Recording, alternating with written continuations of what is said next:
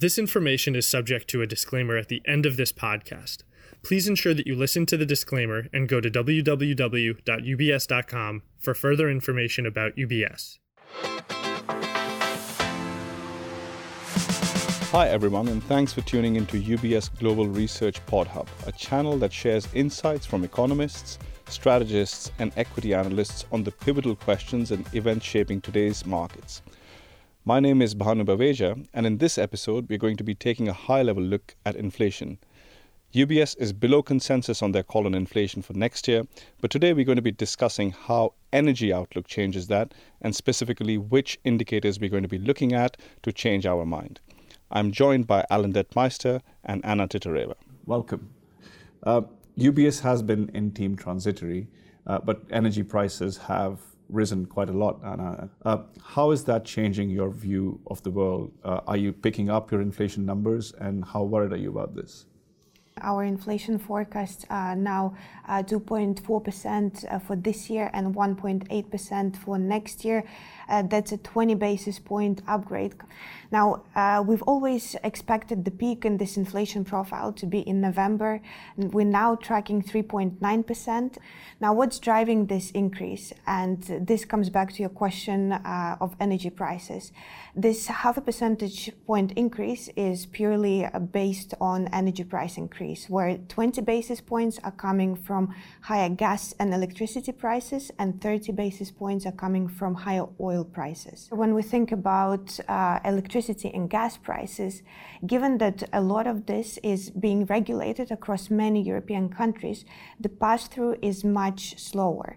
Given that a number of European governments have announced various emergency measures, including tariff freezes, temporary tax cuts, income support, all of that further weakens the pass-through from wholesale to retail prices.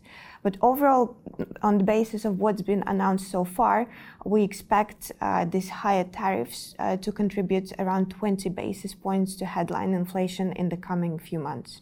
Right. Thank you, Anna. So, Alan, are you bothered about this? Are you changing your numbers on the basis of higher energy costs? Yeah, so in the US, the pickup has still been strong, but not near as strong as what Anna is seeing in the UK and Europe. So wholesale natural gas prices have roughly doubled compared to where we would usually expect them around this time of the year. Oil's been even less. The level of crude oil is quite high, but it's only a little above where it was, say, in the second half of June and July. So kind of the effect, the doubling of natural gas prices, if they stay at this level into early next year, that should add something like 0.75 of a percentage point to the headline CPI over the next 6 to 12 months through rising residential gas prices and electricity prices. Of the natural gas prices that we've seen, we've put, about half of this into our forecast in recent months. And we haven't put even more into it because futures prices are not suggesting that this run-up is going to last. Future prices a year out in the US have moved up only about half as much as the spot prices. That said, we're still, we've built some more into the peak in recent months, and we expect that, headline CPI is going to peak at something like 6% early next year due to this run-up in energy prices. But energy prices are not the only place where supply shortages are biting inflation. There's also transportation costs, and there's also the shortage of chips. So how do you assess the supply curves moving leftwards and its impact on inflation more broadly, not just about energy? Yeah, so on those transportation costs, we've seen like the Harper-Peterson index for container shipping just really soaring 6 to 8 times kind of where it was pre-pandemic. But one of my colleagues in our recent compendium looked at this movement into CIF FOB ratio. So this is taking, the cost of the customs value of the items as they come up on the border and saying what's the value of the items versus what's the value of those items, including insurance and freight. And that kind of CIF FOB ratio has not moved up anywhere near as much as kind of the container costs. So that's suggesting that the transportation costs themselves are only going to add something like 5 basis points, maybe a little bit more than that, to headline inflation in the U.S. So not a very huge impact due to the transportation costs. On chips, we're seeing those impact, particularly through auto production recently. And so we've seen some really strong increases in used car, new car prices. We have seen the inventories for chips kind of level off since June. And our semiconductor analysts are expecting that those inventories are going to be picking up. Our autos analysts are expecting production to be picking up. That said, for inflation, it's not getting all the way back that matters. It's the change in those backlogs, the change in those supply constraints. And we expect those to be coming down starting early next year. So what's been running up inflation, which we expect to lead to still pretty strong inflation in the fourth quarter of this year, will lead to inflation being pretty weak as the next year as those bottlenecks come off. Thanks very much, Alan. Anna, do you see things differently at all in terms of the supply shortages and their impact on inflation? Yes, so when we think about supply shortages, we tend to look at sort of pass-through from higher producer prices, because that's clearly where you can see this higher costs feeding through. Our own estimates suggest that 1% increase in producer price inflation adds only around 5 basis points onto goods inflation, and given the weight of goods, the impact on headline inflation is only around 1 basis point. So very slow and very small in size in terms of the pass-through. Now, of course, there are risks that this time around we could see somewhat quicker or stronger pass-through, but that's not something that we are currently seeing in the numbers. So I just want to emphasize that, because I don't think it's commonly appreciated. A 1% increase in PPI equates to 1 basis points increase in HICP. Right, so that really is a very weak pass-through. So, okay, so let me try and summarize your views. Natural gas price increases a much bigger issue for Europe than for the US. You've picked up your numbers, 20 basis points this year and also next year, but that still keeps you below the target for ECB for next year. So this is a minor pickup.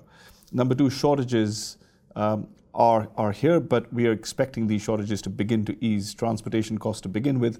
Chip shortages may last for a while, but in the fourth quarter of this year, we think even that is going to come down. So clearly, inelastic supply curve, but short-term inelastic, not long-term.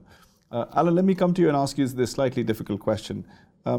What is the risk of our view on transitory inflation being wrong and it becoming more permanent? So quite apart from broad shortages of supply, what else are we worried about? The labor market and so on. What are the indicators you're watching that will tell you that our view on transitory is wrong? We believe the risk of a permanent rise in inflation, say 2.5 average inflation over the next 3 to 5 years, according to, say, the PCE measure, the Fed's preferred inflation measure, is probably pretty small. So what we're looking at for that is there going to be a broadening out of the inflation? So far, it has been confined to a fairly narrow group of goods and a handful of services. We expect some broadening out from rents, but not tremendously. So we're watching really kind of these other non-rent services and to see if those start moving up. Looking at trimmed means measures is another way of doing that. And those have moved up significantly less. Two other things that we're looking at are inflation expectations. Now, those have risen in the US, but they haven't risen yet at all to worrying levels. And the current level of those expectations is consistent with core PCE inflation in the range of 2 to 2.25%. So right now, inflation expectations aren't a real worry. The other thing to watch is wage growth. And we haven't seen much wage to price pass through in the US since the early 80s. But if wage growth consistently stays up near 4% and moves up above that, that would probably lead to a reoccurrence of kind of wages leading to higher prices, and you could get into the wage price spiral. But again, we haven't seen much signs of that yet at this point. Thank you, Alan. What about you, Anna, in Europe? What are the indicators you're watching? It's quite similar in Europe, where we're closely monitoring inflation expectations and wage developments. Now, in terms of inflation expectations, if we look at, for example, market-based inflation expectations, that has moved quite significantly higher from 1.3% at the start of the year to 1.7% more recently. However, us and also what the ECB does, they look at much broader set of inflation expectations, including consumer inflation expectations, industry, and also those of professional forecasters. And there, one sort of key data point that ECB tends to refer to is long-term or 5 years out inflation expectations. And that the uptick there from 1.6% to 1.8% between pre-COVID and most recently, it does indicate some uplift, but only relatively small.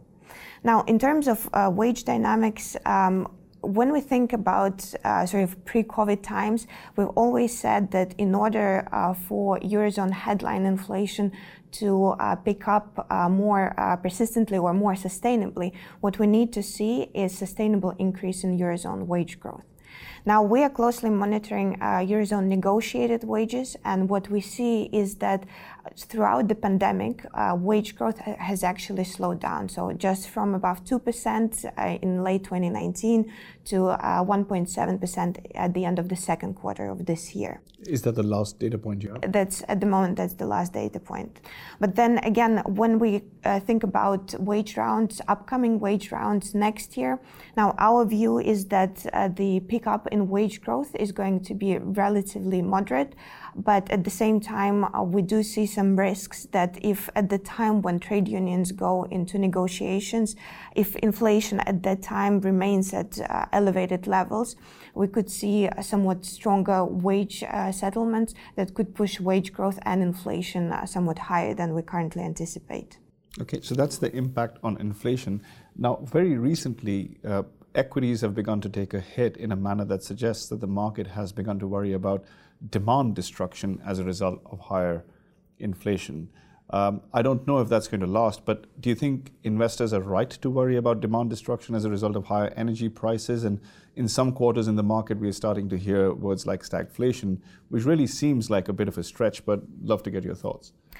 We don't really think it's the case. We think that there is still strong demand, especially strong pent-up demand. Now, we've done some calculations in terms of excess savings. So these are sort of forced savings that Eurozone households accumulated throughout lockdowns.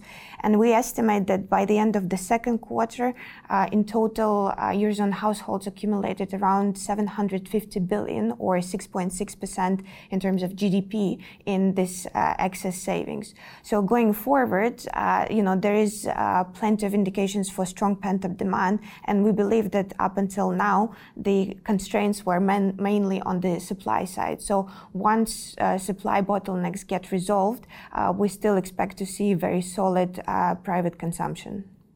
Alan, what about the US? Yeah, there's been some signs of weakening consumer confidence since the summer, but that's probably more related to the spread of the Delta variant than the high inflation. Where we've seen the strongest inflation has been in goods, particularly motor vehicles, and their demand remains strong.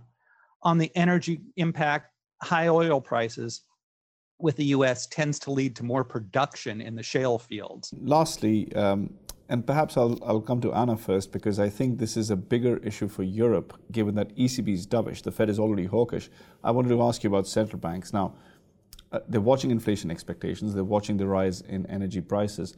What is the risk that ECB turns hawkish? So in our view, if ECB starts to see signs that higher energy prices are actually contributing to a very significant pickup in inflation expectations that could then affect wage growth, that would be a worrying sign. Sorry, what is a significant pickup in inflation expectations? How would you define significant? I think it would be closer to the new ECB's target of 2%. I mean, the numbers that I mentioned previously, if you look at market-based inflation expectations or professional forecasters, 5-year out inflation forecast, all of these numbers are still well below the ECB's target. Right, wonderful. the Fed's already hawkish. Alan, what do you think the marginal change here is going to be because of higher inflation? Yeah, so we're expecting some pretty strong inflation in the fourth quarter.